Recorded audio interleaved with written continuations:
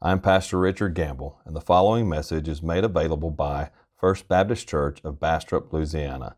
To find out more about First Baptist Bastrop, go to www.firstbastrop.org. That's www.firstbastrop.org. If you have your Bibles with you this morning, turn with me to Acts. Acts chapter 2. Acts chapter 2. Today is New Year's Day, and it is that time that we kind of reflect back on this past year and think about the things that we have accomplished and think about things that we might wish we would have accomplished. And it's also a time to look forward and to think about what do we want to do this next year. What are some goals? What are some achievements that we want to see by the end of 2023? And so it's a time of reflection and a time of looking forward and planning ahead. And I think we ought to think of this not just personally, but also corporately as a church. We need to take time right now to think about where we want to be and what do we want to do this next year to make progress toward our heavenly goals. So today's sermon, the title is Devotions of a Growing Church. Devotions of a Growing Church. And I'm just going to be brutally honest. First Bastrop is not a growing church. I mean, we just have to face the facts. Our numbers are dwindling. Our budget is dwindling. And if we don't do something to change course, we're going to have to close those doors within the next 10 years, probably even less than that. I'm just being straight. And so we need to change course, and we need to mark today be the day that we look ahead to change from being a dying church to a growing church. And if we're going to do that, then we need to think about what is it going to take to become a growing church. The temptation here would be to, let's look at the world. What does the world say is key to growing a church? Use the schemes of man, whatever it takes to get people in those doors. Hey, let's do it. That's called pragmatism. And that won't work because we are people of the book. We are people of God's Word, so we can't take our schemes from man and apply them to the church and just accept whatever kind of growth might come from that. Yes, we could fill the pews if we did that, but we wouldn't fill heaven. And so what must we do? We must go to God's Word. And so today I want to go back to the beginning. Go back to the beginning of the church there in Jerusalem in Acts chapter 2 as the church is coming to life and beginning to expand. And today we're looking at Acts chapter 2 verses 42 through 47, and here in this little passage here, this little summary statement of what's going on in the church there in the first century, we see these beloved words, these wonderful words of truth, and the Lord added to their number day by day those who were being saved. You see, this church was a growing church. But they're growing because they are giving themselves to certain devotions. They are a devoted church. And so today, the sermon in a sentence is this: a growing church is a devoted church. And dear church, if we're going to be a growing church, if we're going to turn the course from being a dying church to a growing church, then we're going to have to be devoted to Christ, devoted to these things that we see, these devotions that we see here in Acts chapter 2. You see, I firmly believe if the church is devoted, then we will see increase. If we devote ourselves to the things that God calls us to be devoted to, we will see these pews begin to fill. And we'll no longer be a dying church, but we will once again be a growing church. So today we're going to see 5 devotions of a growing church. And today I was praying about it this morning. This was just going to be a standalone sermon, but as I was praying this morning, God impressed it upon my heart. We're going to introduce this series with this sermon. And then we're going to go back, and over the next few weeks, we're going to look at every devotion individually as we think about these devotions, because it's that important. We got to get this. We got to understand this, and we have to apply this if we want to survive. So today we're going to look at these 5 devotions of a growing church, and understand this is just introductory. And we're going to dive deeper into it in the days ahead. But if you found your place there in Acts chapter 2, please stand with me in reverence to the reading of God's Word. Now let me give a little bit of background before I just dive into this. In Acts chapter 2, the church has received the Holy Spirit. The Holy Spirit has come down as Jesus promised, as we read earlier in Acts chapter 1. And as they received the Word, the church went out with power of the Holy Spirit, proclaiming the gospel to Jerusalem. And in one day, God took 120 believers and multiplied them into 3,000, somewhere in the neighborhood of 3,000 believers on that one day. And now, as we move to verse 42, we begin to see how they're beginning to form and what's going on in the life of the church. And so we pick up here in Acts 2:42. And they, the church, devoted themselves to the apostles' teaching and the fellowship and the breaking of bread and the prayers. And awe came upon every soul.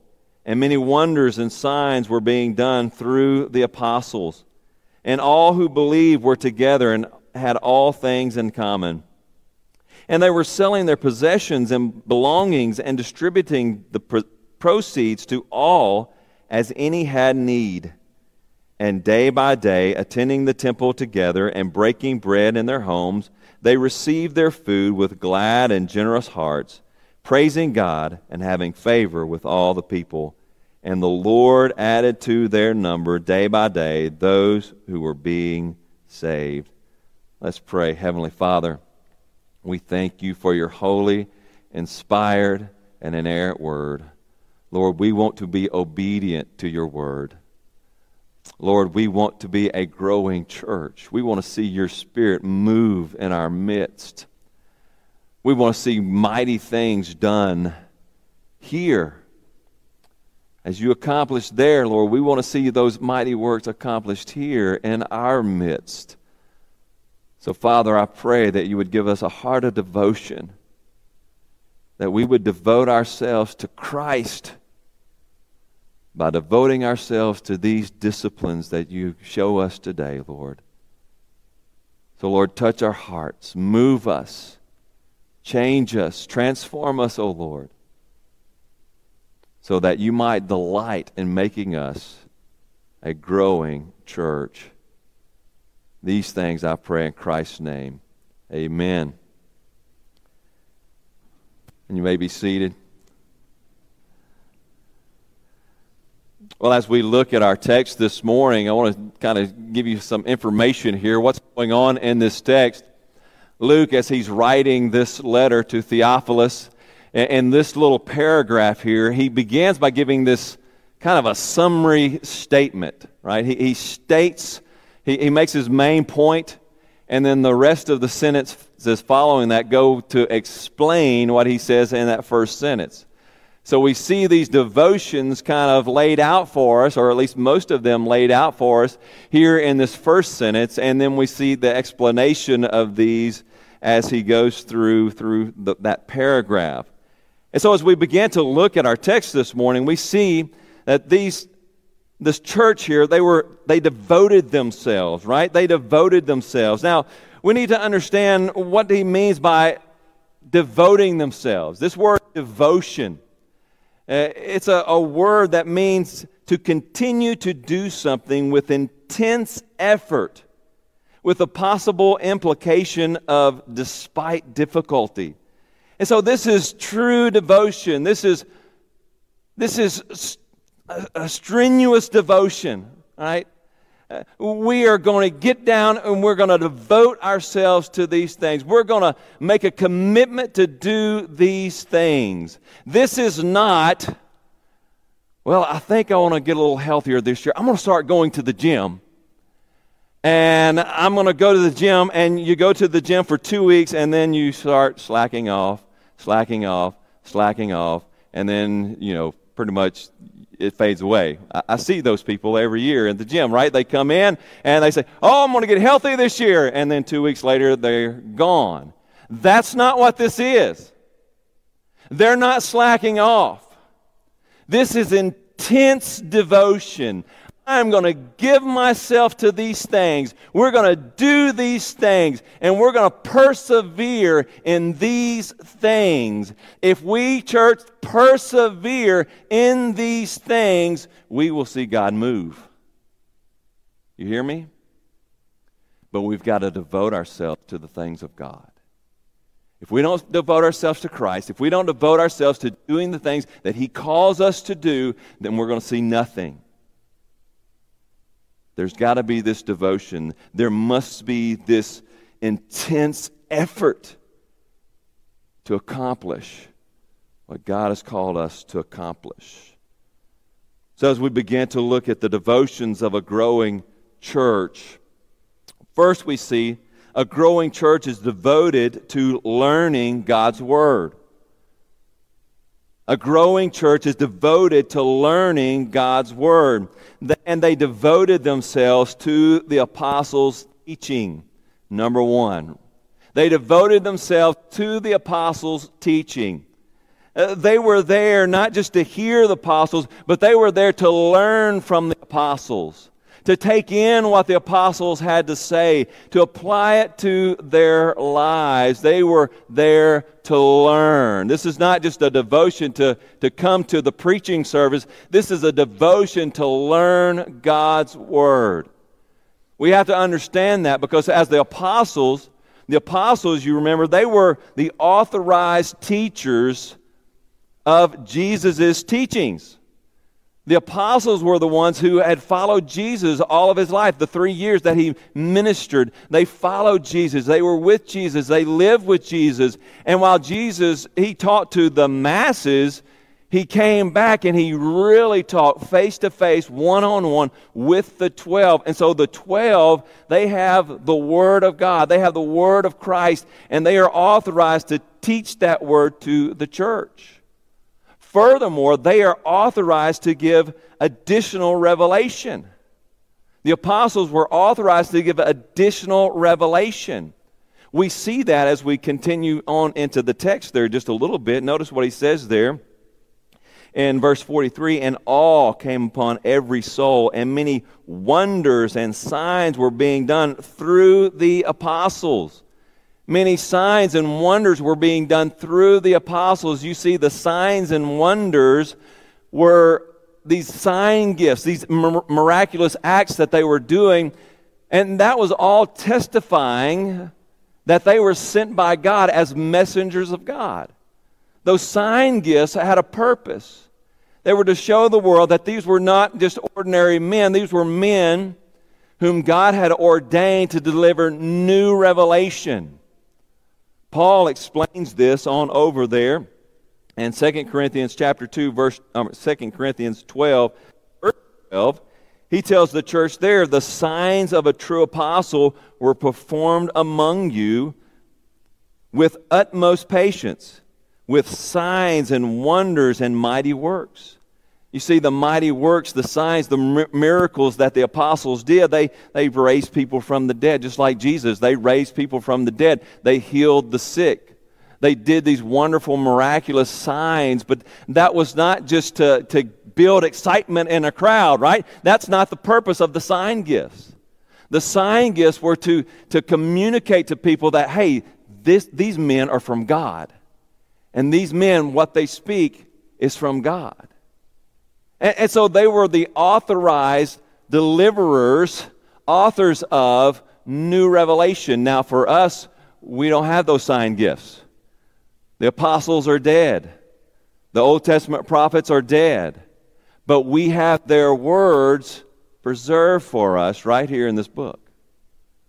And so our interest must be in the book. We must be people of the book, of God's Word. We need to devote ourselves to learning God's Word. And that means, one, we must be devoted to the preaching and teaching of God's Word. We must be devoted to the preaching and teaching of God's Word. When it comes time to hear God's Word taught, whether it be here in the sanctuary or up in the study room, in another room, right, and somewhere else where we gather together to study God's Word together, we've got to devote ourselves to being there, to being present, to learn God's Word. Not just to be a body in a seat, not just to add numbers to the crowd, but to be there to learn, to receive God's Word, and to learn it and apply it to our lives. The psalmist says, I hide your word in my heart that I might not sin against you, God. That's what we have to do. We have to treasure up God's word in our hearts. We have to learn it. And so we must be devoted to the preaching and teaching of God's word when it comes time for the church to gather to study God's word together. But you also need to be devoted to private devotions as well. You see, all of our study time doesn't just happen here. We need to be interested in God's Word away from here in our private time. We've got to get alone with the Lord. That's why I've encouraged year after year after year these reading plans. Because I know, for one, I myself, if I don't have a plan, things are going to fall apart quickly. I need a plan. I need an organized plan of how I'm going to do things. And so I've offered up the M'Cheyne Bible reading plan for the church. And I love this because you can kind of customize it to how, whatever level you are, whatever place you are at in your walk with the Lord. I mean, when I first started, I didn't read the whole thing, right? Now I do. I've read the whole thing, 2 times in the New Testament, 1 time throughout the Old Testament. I've read that for several years now. That's just been a part of my devotion time. I don't say that to brag. You should expect that of me as your pastor, right? That should be expected reading for me. But as a beginner, when I first started this way back when, before I was a pastor, I didn't start reading the whole Bible in a year. I started with the New Testament. And maybe that's where you are in your walk right now. Maybe you're young and you in your faith, and you need to kind of spend some time with Jesus in the New Testament. So take that second bookmark there and make that your Bible reading plan for the year. Read through the New Testament. Read through the Psalms this year. If you're more advanced and you want to push further, then add as many bookmarks as you want. But get into God's Word. Get into God's Word. Make it a habit in your life to study God's Word on your own. Be devoted to private devotions. These Christians were devoted to learning God's Word. And here's the thing. When we begin to learn God's Word, not just reading it to check the mark on the page, but learning it, applying it to our lives, this is what happens. It begins to transform us. It begins to change us. Romans 12. Be renewed. I forgot it again. Do not be conformed to this world, but be transformed by the renewing of your mind, so that by testing you may discern what is true and profitable. Right? We're to be transformed. God's Word transforms our mind. We don't need to conform. The world is trying to always fill our minds with mess and garbage. I mean, we got TV that we watch 2 or 3 hours a day of or more, and then we got everything else out in the world that's trying to fill our head with garbage.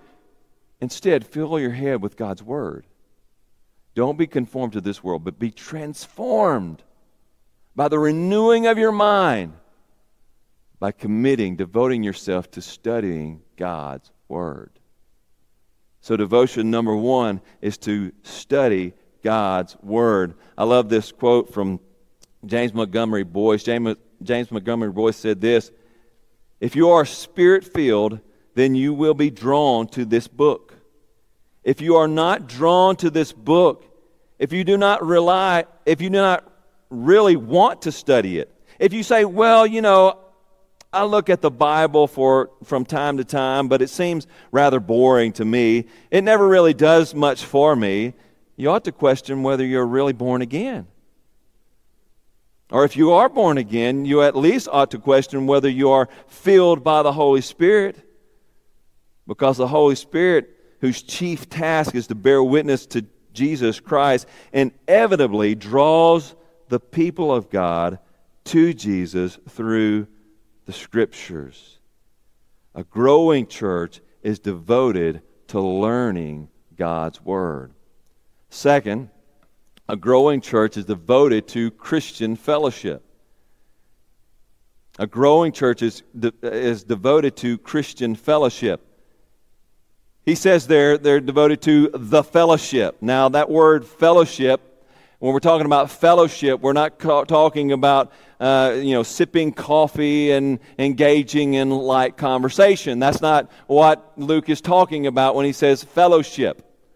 The Greek word is koinonia, and koinonia means it indicates a close association involving mutual interest in sharing. A close association involving mutual interest in sharing. It is a close relationship in which the church loves one another, encourages one another, and bears one another's burdens. It's a participation in the life of one another. All of this is grounded in our fellowship, our participation in Christ. In fact, as we observe the Lord's Supper today, I'm reminded of 1 Corinthians chapter 10, verse 16, where Paul, he kind of explains the elements of the Lord's Supper, and he says, the cup of blessing that we bless, is it not a participation? Is it not a participation, a koinonia, in the blood of Christ? The bread that we break, is it not a participation, a koinonia, in the body of Christ? You see, as we partake of the elements of the church, Paul reminds us that it's symbolic of our participation in the sacrifice of Jesus Christ. Christ had his body broken, allowed his body to be broken, his blood shed for us, receiving the penalty of our sin upon himself. And by God's grace, through faith, we participate in his suffering as we come under him, under his saving grace. And so we participate in Christ. And because of our participation in Christ, we come to participate in one another, with one another. We have participation, we have fellowship with one another. Jesus says, by this all people will know that you are my disciples, if you have love for one another. You see, there's a mutual care and concern for one another as we participate together in Christ. We should participate in one another's lives, get involved in one another's lives. We see here a spiritual fellowship or a spiritual participation. In Acts 2:42, he says the believers were together. They were together. They came together to encourage one another, to love on one another, to build one another up. Much like Hebrews chapter 10, verses 24 through 25 says, and let us consider how to stir up one another to love and good works, not neglecting to meet together, as is the habit of some, but encouraging one another all the more as you see the day of the Lord drawing near. So there's this spiritual participation when we gather together to participate with one another, to fellowship with one another, to build one another up, to encourage one another, to give to one another. But there's also this material fellowship, this material participation that takes place here. Notice what he says going on there. And all who believed were together and had all things in common. And they were selling their possessions and belongings and distributing to the proceeds as any had need. There was this mutual concern for one another. People were willingly selling their property to take care of one another. Now, a lot of people look at this passage and they say, well, that's Christian communism or Christian socialism or something like that. That's not the case at all.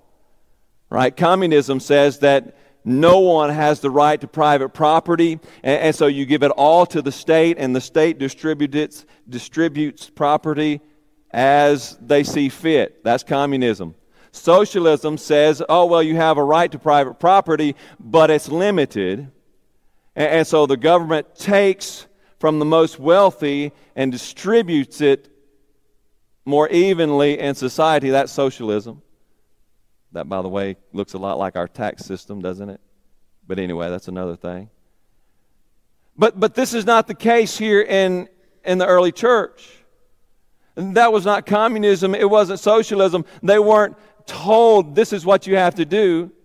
The apostles didn't tell them, hey, go sell your possessions and give it to the church. No, that's not what they said. But there's this certain mutual concern for one another. There's such a concern for one another. They love each other so much that they're willing to go and sell property because they see this little old lady over here or this family over here who are suffering. And they say, well, I've got this field and I'm really not using it, so let me sell that so I could go help this brother and sister out. There was such a concern for one another. They were willing to do whatever it took to take their material possessions and say, I'd rather give it to them so they can benefit from it. We got to have that kind of fellowship. We need that kind of fellowship. We need that kind of participation in our church. When we see one of our loved ones in our congregation suffering, we say, well, we'll do whatever it takes to help them. And let me be honest, this church has gone above and beyond in so many cases, time and time again. When we see people who have a need, especially in our church, we go do whatever it takes to help them out. That's one of the wonderful gifts of this church. This church is a giving church. But we need to maintain that devotion. We need to maintain that devotion. We need to be steadfast in this devotion. We need to devote ourselves to Christian fellowship, to Christian participation. We need to have that spiritual participation. And where does that begin? That begins, number one, in our life groups. I've said it time and time again. If you haven't been to life group, you haven't been to church. Because that's where the body is the body. That's where we love one another, care for one another, bear one another's burdens. We can't hardly do that in this big sanctuary, right? But in our small groups, in those life groups, we can get to know one another more intimately. And we can share those burdens with one another. Man, if you're not involved in a life group, let me encourage you, find a life group and get involved. Get involved. There's that spiritual participation, but then we also need to be devoted to that material fellowship, that material participation as well. And that begins by simply giving the tithe. Make sure you're giving your tithe. Right? We need to give what God has called us to give. At least 10% of our regular income needs to go to the church so that we can support the ministry. But even beyond that, we need to be able to give generously as needs arise. Give generously as needs arise within the church, especially within the church. So a growing church is devoted to learning God's Word and to Christian fellowship. Third, a growing church is devoted to worship. A growing church is devoted to worship. We see this, I think, in that next little line there. They devoted themselves to the breaking of bread. The breaking of bread. Now, what does he mean by the breaking of bread? It seems to indicate this idea of gathering together for worship. Some believe that Luke is referring here to the Lord's Supper in particular, which the early church may have observed every time that they gathered together for worship. Paul indicates this in 1 Corinthians chapter 11. He seems to indicate that the church there, at least, participated in the Lord's Supper every time they met. But they also participated in a kind of a fellowship meal every time they met, because the early church, they didn't have buildings like we have today. We have this beautiful sanctuary that we come to and we gather together for worship. But for them, they met in houses, right? They were home groups. They were home churches. And so when they met in people's homes, they often met and gathered around the table and shared a fellowship meal. But this was a time of worship for them. This wasn't just any ordinary meal. It was a time of worship. We see this indicated further as we work on down through the text and we look at these corresponding verses on down in the text. Notice in verse 46 he says, and day by day attending the temple together. Right? They were going to the temple to learn from the apostles. The apostles were teaching there quite often in the temple, so there was worship going on there in the temple. And breaking bread in their homes, receiving their food with glad and generous hearts, praising God. You see, this is an indication, breaking of a bread, this phrase that he uses here seems to indicate, and the first century church would have known this, it was an indication of their time of worship. As they gathered together as a corporate body in their homes to share this fellowship meal, it was a time of worship. They were gathering together to give thanks to God and praising God. They were devoted to the assembly, right? They were devoted to assembling together, coming together. It wasn't just an individual religion where I'm over here by myself and I'm just doing my own thing. No, they were devoted to come together, to assemble at regular times to worship. And they were devoted to giving praise and thanksgiving to God for all that He had provided. Oh, church, if we're going to be a growing church, we must be devoted to worship. We must be devoted to worship. Make a commitment, dear friends. Make a commitment to be in church every time those doors are open. My goodness, man, when I was growing up, it wasn't an option for our family. Are we going to go to church this Sunday? Yeah, we are. It didn't matter if we were sick.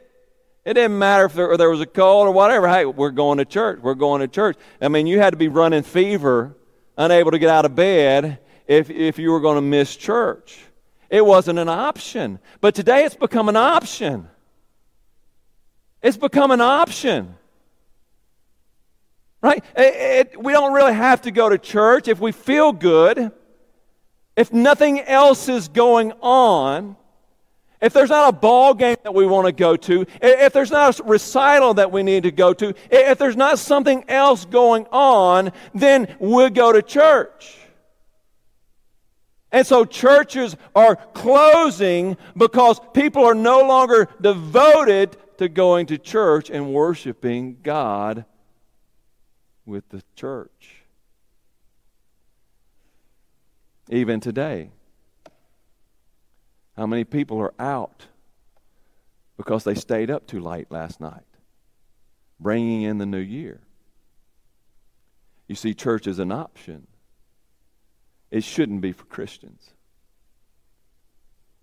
We need to be here every time those doors are open.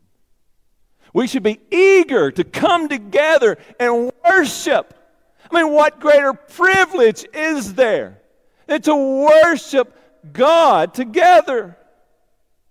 Dear friends, when you get to heaven, what do you think you're going to be doing?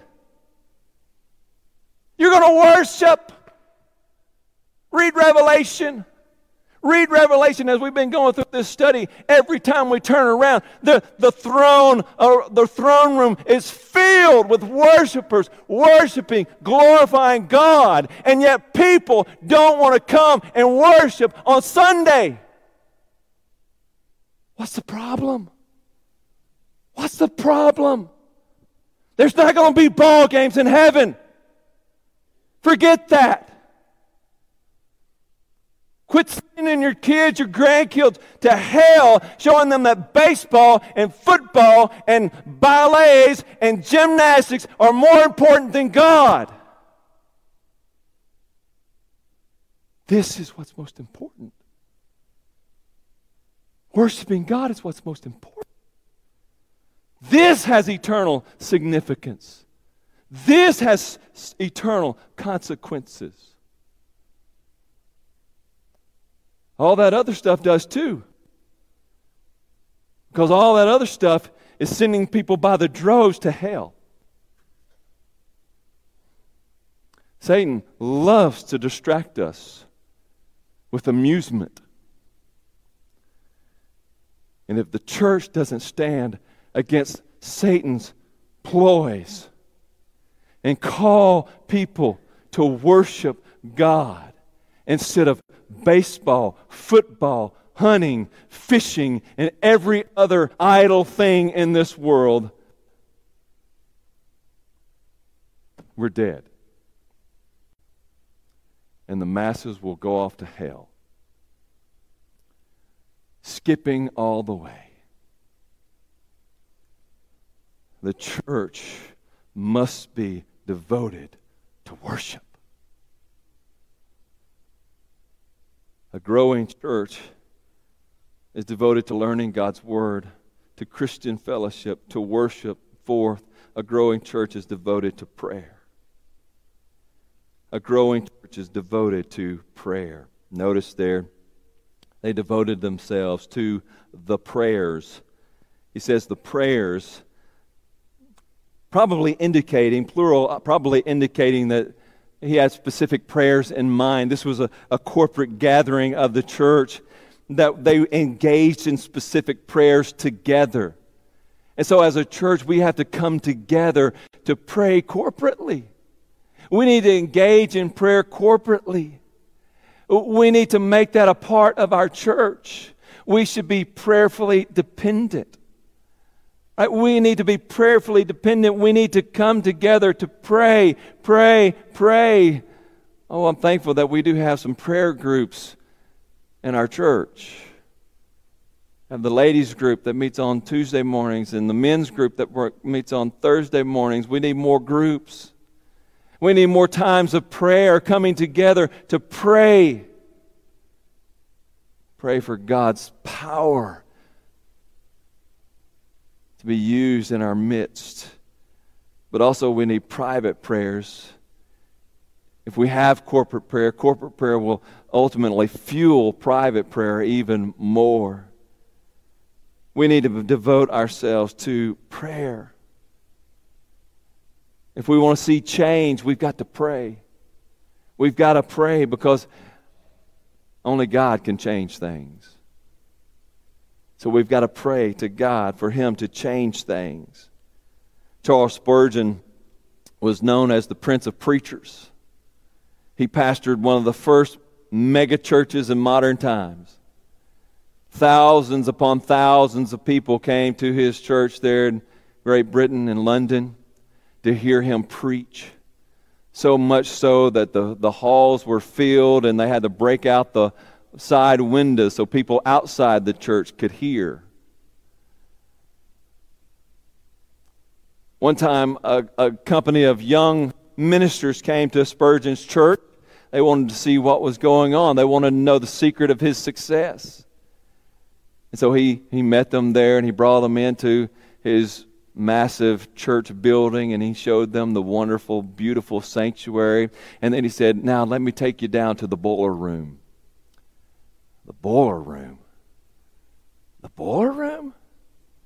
I mean, a boiler room, that's nasty and dirty and it's hot. And who wants to, why the boiler room? But Spurgeon insisted. He said, let's go down and see my boiler room. So he ushered the young ministers downstairs into a basement room and he cracked open the door and they peeked their head in and there sat about 100 or so of Spurgeon's congregation engaged in prayer. And anytime anyone ever asked Spurgeon, what's the key to your success? He said, my people pray for me.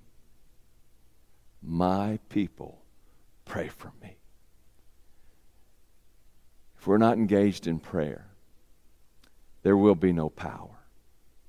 There will be no power to change anything. We must pray. We must be a praying church. Every great awakening that ever took place began with prayer. Church, we've got to be a praying church. Devote yourself to corporate and private prayer. A growing church is devoted to learning God's Word, to Christian fellowship, to worship, to prayer, and finally, a growing church is devoted to evangelism. A growing church is devoted to evangelism. Now, this is not listed in that first sentence, but it certainly is implied in that last little line there in this paragraph. Notice what he says there after they were praising God. He says, and having favor with all people, and the Lord added to their number day by day those who were being saved. The Lord added to their number day by day those who were being saved. Evangelism had to be an important aspect of this church's ministry. Right? How does the Lord add to the numbers day by day those who are being saved unless they are going out and declaring the gospel of Jesus Christ to their friends and their neighbors and their family? Paul says, how are they to hear if no one goes out to tell them? We've got to tell. We've got to open up our mouths. They were gracious witnesses. I think that's what he's saying here. And having favor with all people. In other words, they were being gracious to all people. They were being gracious witnesses to the gospel of Jesus Christ. That's one of the questions in that text there. Who is he referring to? Who's having favor? That word favor there is also means grace, to be gracious. And so the question is, who is being gracious? Is it the people out in Jerusalem being gracious to the church? Or is it the church being gracious to the people? Well, I think in the context here, as we see the Lord adding to their number day by day those who are being saved, as you go throughout the book of Acts and see that persecution of the church is a major theme in the book, I think we can assume that the focus here is that the Christians were being gracious to the people of Jerusalem, to the non-believers. They were being gracious witnesses. In other words, when they were reviled by non-believers, instead of reviling back, they were gracious. They were loving. They were caring. They were showing the love of Jesus Christ to their friends and neighbors, even as they were receiving ugly words and persecution. They were being gracious witnesses, sharing the love of Jesus Christ with people. They were gracious witnesses, but they were also divinely dependent. They were dependent upon God. And the Lord added to their numbers day by day those who are being saved. You see, we need to understand that. We need to understand that. We are to be gracious, faithful witnesses of Jesus Christ.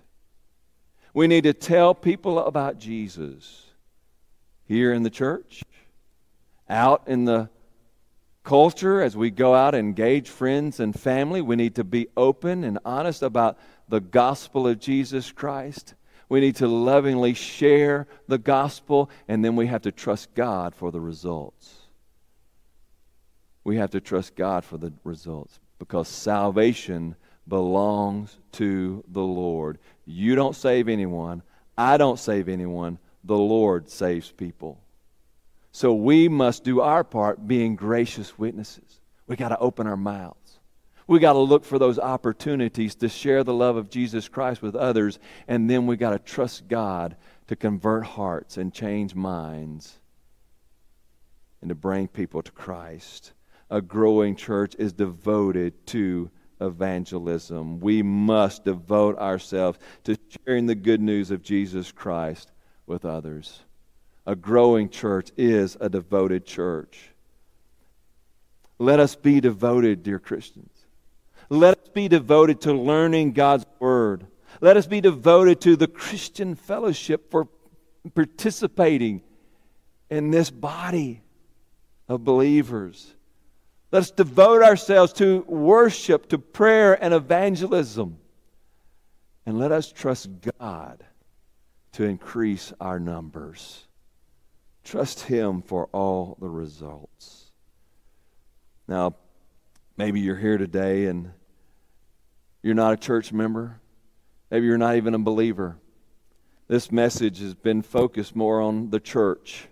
It's a message to the church, but I want you to know today, I don't want you to leave here without understanding that if you're a non-believer, if you've never trusted in Jesus Christ, these devotions mean nothing to you until you make the first devotion to Christ. Christ Jesus died for you. He gave His life to pay the penalty of your sin in your place. He died for you. And today, He offers you, the resurrected Lord offers you the gift of salvation. It's there. It's a free gift. All you have to do is receive it. Trusting in Jesus, surrender your life to Him, and He'll save you. If you've never trusted in Christ, let today be the day of salvation. Trust in Him. Let's pray. Heavenly Father, Lord, thank You for this word that You have given us, Lord. We thank You for this picture of a growing church, a healthy church, a thriving church. Lord, we have gotten lazy in some of these areas. We'll just be truthful, Lord. We've gotten lazy. We need to change course. Father, give us a heart of devotion. Give us a heart of devotion to turn away from the distractions of this world and devote ourselves to Christ, to do the things that You have called us to do, to be faithful witnesses of Your loving grace to this nation, to be engaged in prayer, in worship, in the fellowship of believers, and into Your Word. Oh, Father, give us a heart of devotion. And may it please You then to grow us. Lord, today, if there's any who've never trusted in Jesus,